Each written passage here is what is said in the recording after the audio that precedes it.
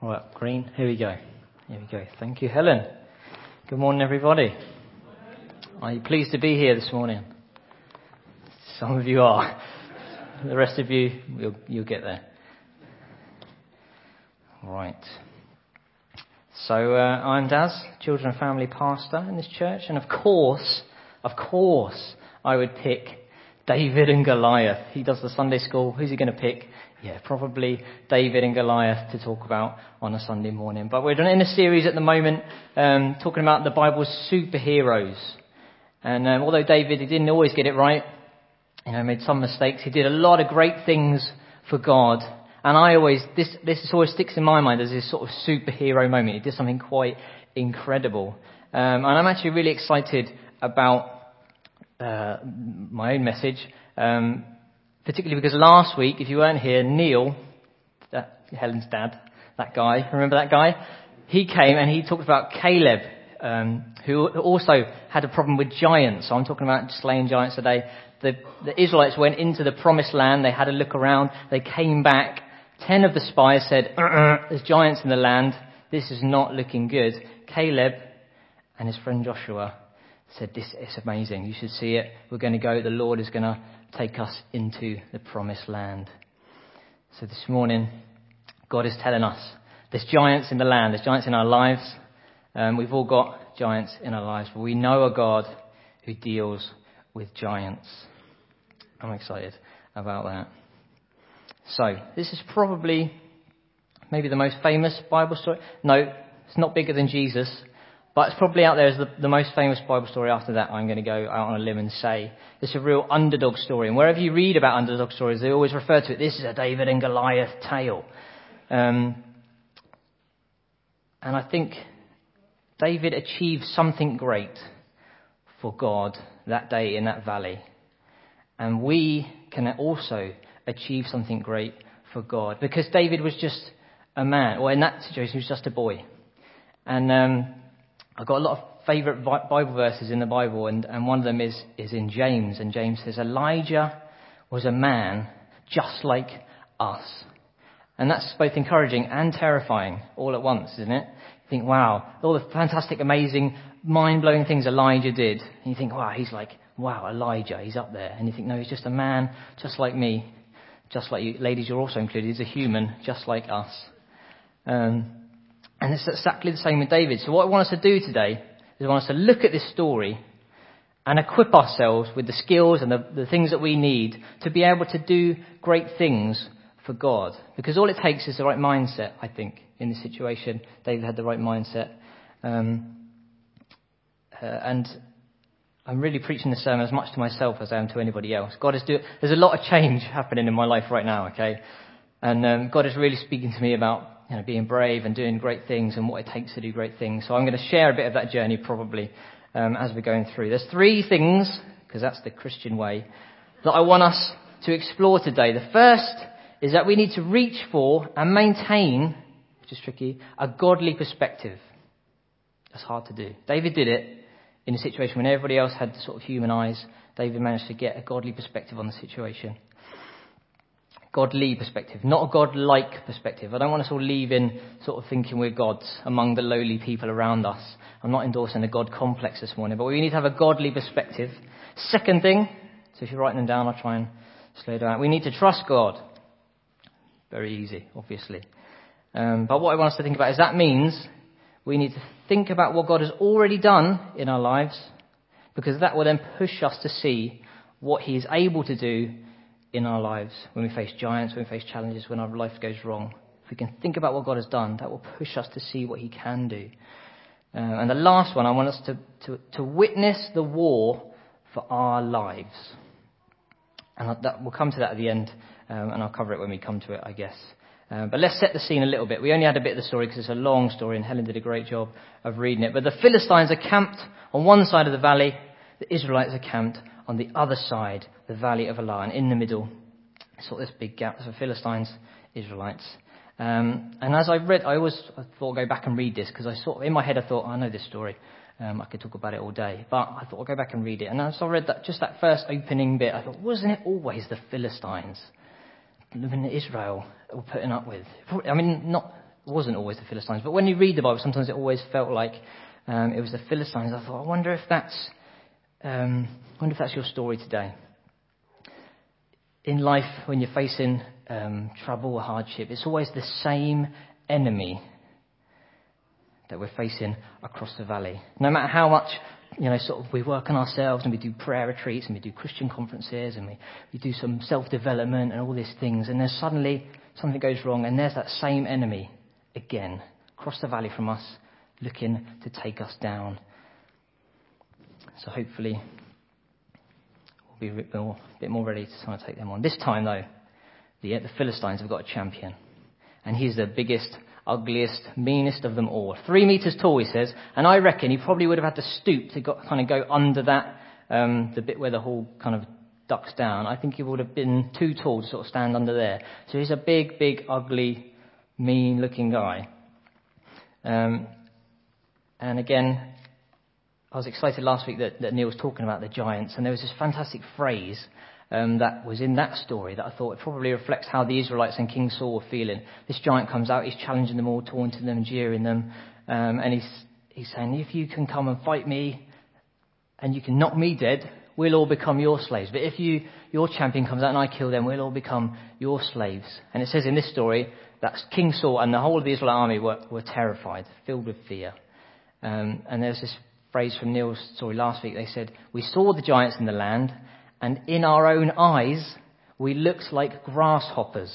So they looked at the giants and they felt very small, like a grasshopper. And I think the same thing's happening here. They're looking at Goliath and thinking, oh my goodness, he's a soldier like me, but he's like a big soldier. He's an ugly soldier. He's a mean soldier.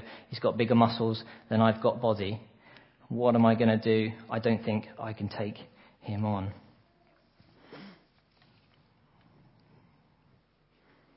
So Goliath is there taunting the army. And they see themselves as grasshoppers in their own eyes. And that's the problem. And my first point was we need to get a godly perspective on things. As opposed to, they saw it through the human eyes. Oh no, he's really big, I'm really small, this isn't going to work, I'm out. David arrives on the scene and he's got our solution. He looks and he's asking people, what's going on here? Who's this big guy? That he's running the army of God down. What is happening here? How is this being allowed to happen? He's turned up with bread and cheese, by the way, just for his brothers. He's a shepherd boy. That's his full-time job. He's having to go at all these soldiers. How can we let this guy get away with this? He's not happy because this giant is defying God's army. This is the God that he knows intimately. He sits and looks after the sheep, and he writes psalms, many of which we frame and stick on our walls at home. He knows God so well that he recognises this situation is not okay. God is not okay with this. And I'm going to maybe have to do something about it. His perspective is a godly perspective. And if we can get a godly perspective, here comes my ladder, then what we do is we get ourselves up above the situation. So I'm looking at you all here. I can sort of see some of you. People at the back, I can't see you very well. Can't get the whole picture. If I can ascend up out of my human perspective, there's a lovely cobweb here, into a higher, all the men with ball sports are getting a bit nervous now, but I can see you all a lot better. I'm getting up above the problem. I'm getting up above my giant. I'm looking down from where God is, and I can see it from his perspective. And every step I take, I get closer to seeing things from where God is. And if I can do that, it will change the way I think about the giants in my life. If anybody's ever done anything to do with cognitive behavioural therapy, this is a very fashionable thing at the moment in the NHS. And the sort of idea of it is that we think thoughts in our head. Our perspective causes us to think things in our head. And then that kind of controls and shapes how we feel about something. And then the way we feel about something drives what we do about something. So our perspective drives our thoughts. Our thoughts drives the way we feel. And that drives what we do in life. So if we're starting with, oh my goodness, look at the size of him. I'm really small. I mean, I can fight a bit, but he looks like he can fight a whole lot more than I can. I'm not really sure if I'm going to be good enough. That makes us feel terrified. That makes us feel tiny. That makes us feel pretty awful. And we stand and we do nothing because we're frozen with fear. David arrives. Look at this guy. What's going on here? He doesn't know the God that he's mocking. He doesn't understand what's happening now. God is so much bigger and so much greater than he is. I'm not happy about this, is his thought. This is not okay. He feels enraged. This is not right. I'm going to do something about this. And it drives him to go around and ask people, what's happening? Why are we letting this happen? If we can change our perspective, if we can rise up above, going back up the ladder, we can go up above our problem and get to where God is. What is God saying about this? How does God feel about this? What is God saying to me in this situation? Then in the midst of our problems, we can make better choices. We can move and do more positive, godly actions because we've started from the right perspective, and that's God's perspective. That's my first thing. So word gets round that David is on the scene, and the king wants to hear from him. So he drags him in. Oh no, I'm jumping ahead. Because the tricky thing about getting up the ladder, up to godly perspective, is that it's hard to get up there because life gets you down. Oh no, something's gone. I've got to go and sort this out.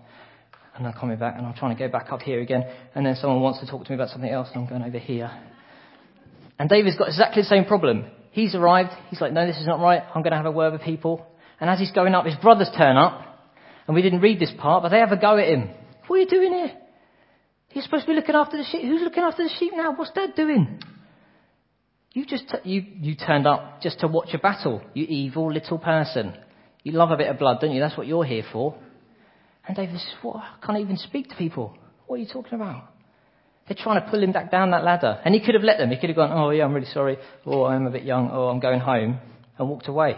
But he didn't. He kept going up the ladder, up to the top. And the king has heard about him. Now we're there now. The king's heard David's on the scene. He wants to see him. Brings him to wherever the king is. I don't know. He's probably in a special tent somewhere. And the king lays into him as well. This is where we started. Don't worry, king. I'm going to sort this giant out. Don't let anybody worry about the giant. I'm going to take him down. The king says, you are not able.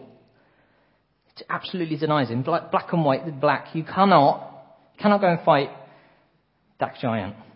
He's been a soldier since he was a boy. And you are a boy. Can't do it. And David says, He's been soldiering his whole life. Guess what I've been doing? I've been shepherding. Check me out. You're not impressed? Let me tell you what happens when I'm shepherding. I'm out in the field. I'm watching the sheep. A lion comes along. Takes one of our sheep. Runs away. What do? Sit down and cry? No. Go after that lion. Turn that thing around. Take back my sheep. Beat it dead with a stick. Maybe a bear comes along. Takes my sheep away. Same thing. Chase it around. Turn it around. Take my sheep back. Beat it down with a stick. What David's doing is he's trusting in God in this situation. He says that Philistine out there, exactly the same. It's just like a big old bear, but he talks English. Well, not English, something else.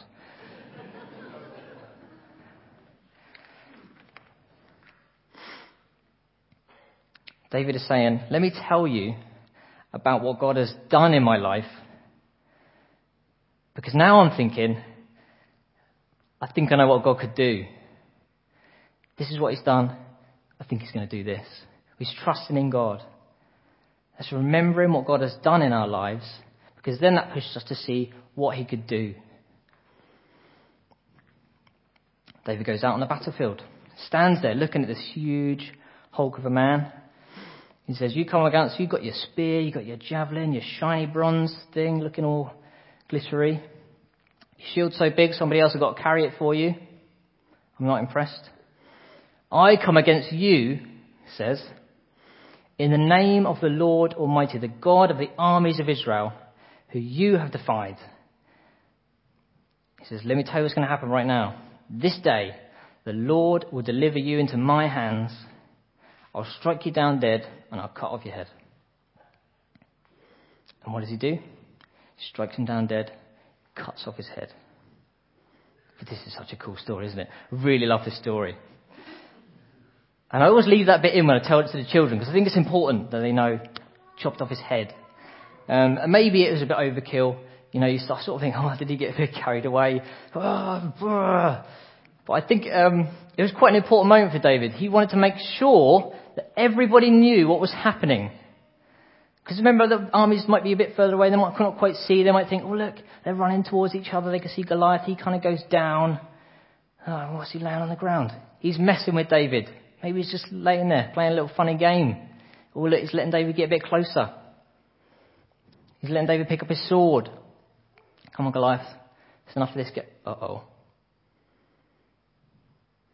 And all of a sudden, there's this moment of realization for the Philistines that this little boy just killed Goliath.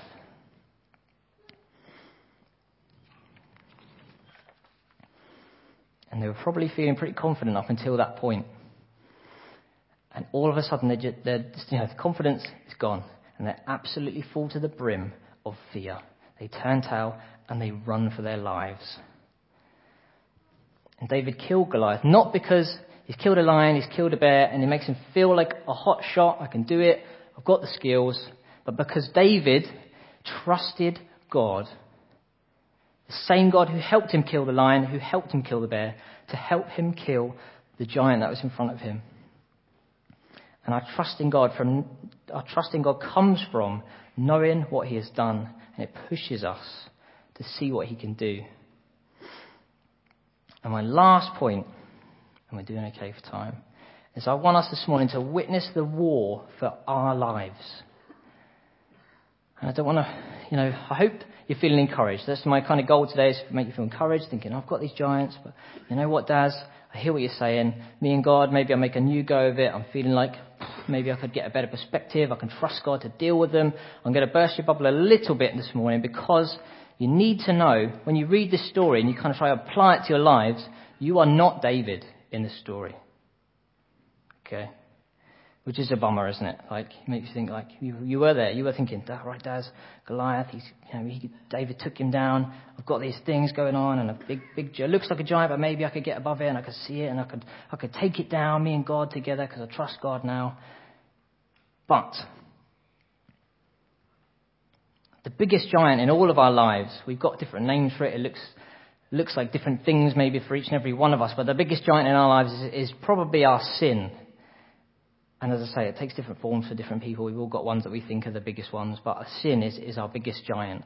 And we look at it across the battlefield, and we fantasize about how we might try and take it down. We might talk about it with those next to us. We could fight it. Maybe if we took it 2-on-1, we could do it, and you can help me and pray for me, and it'd be great. We might even imagine what life was like without that sin in our lives. Wow, wouldn't it be fantastic? Everybody would, I'd be a hero if I could take down that giant. But the truth is, we look at that giant of sin in our lives, and we know that we are no match for it.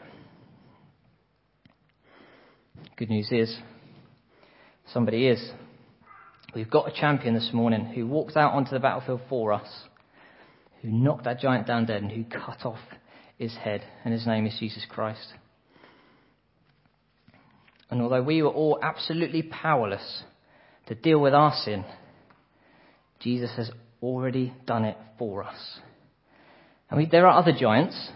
I read in one commentary that David picked up 5 stones. We saw that thing and I thought, well, maybe he thought he might miss, Well, you didn't want to be there 1 stone, she'll miss and think, uh-oh, what have I got now? Picked up 5 stones. But I read somewhere else that in other texts outside of the Bible, there's a reference to Goliath having 4 brothers. Right? So 1, 2, 3, 4, 5. 5 stones for 5 giants. David was ready to kill them all. He took down the big one. If there's any others coming out of the woodwork, he would be ready. I like that idea anyway. It may or may not be true.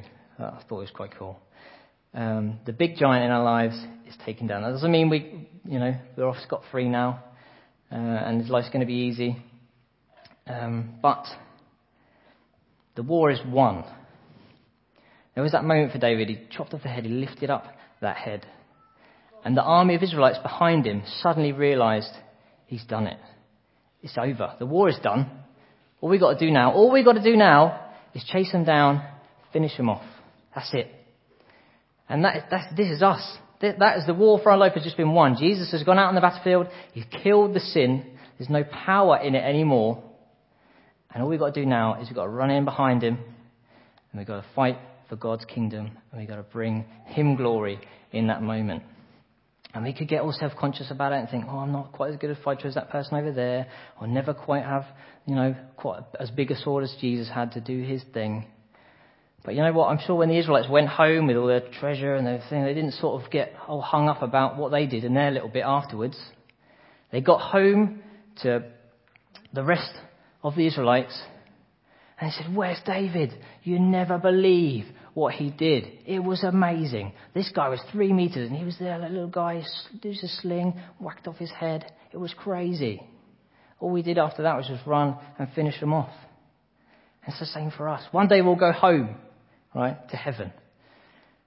And we're not going to get there and go, how many people did you save? How many people did you pray and get healed? It's not how it's going to be.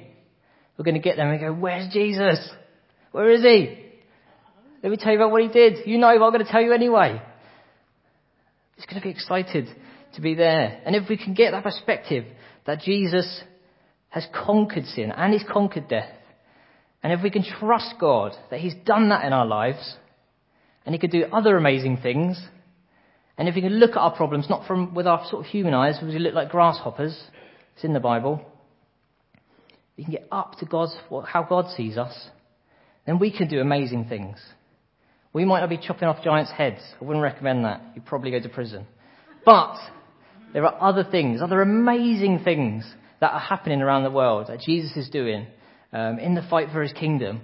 And we could be part of that. And we're invited to be part of that this morning. And I'm so excited that Chris is coming up and saying, God is saying there's a battle coming and we've got to be ready. And I'm standing here saying, the war is won, the battle is here, and we just got to run after Jesus and fight the good fight. If we can get a godly perspective, if we can trust in a God who's fought for you and has won the war for your life, then let's charge into battle and see what he's going to do next. Let's pray. And you know what, this morning, if you're thinking, I'm really encouraged, Daz, but I'm feeling a little bit overwhelmed. I'm feeling a little bit afraid because God's maybe going to do great things. I don't know if I'm ready for that. I don't know I don't know what that means. And I'm going to need his help. Then let's pray for you, because that's probably all of us. Lord Jesus, we thank you that you are our champion, that you have defeated death, that you have taken the head off of our sin, and that you are urging us to follow you into battle, to tell other people that they can live a life that you've got for them, because you've done it. It's finished. It's over. And we're fighting for you now. Help us to be brave, so brave like David was on that day, to get a really godly perspective. Help us to see our lives through your eyes. Help us to see our problems as big as they are. They're not getting any smaller, but we can have a bigger, more godly perspective, Lord. Help us to trust you, because you've done amazing things in us, and you can do amazing things through us and in us as well. Lord, fill us this morning with your Spirit. Some of us are leaking, some of us are, it's all gone. Lord, fill us up again, right to the top. We need your help. We need your Spirit's power in our lives so that we can run into battle with you. We give you the glory this morning. We pray all this in Jesus' name. Amen.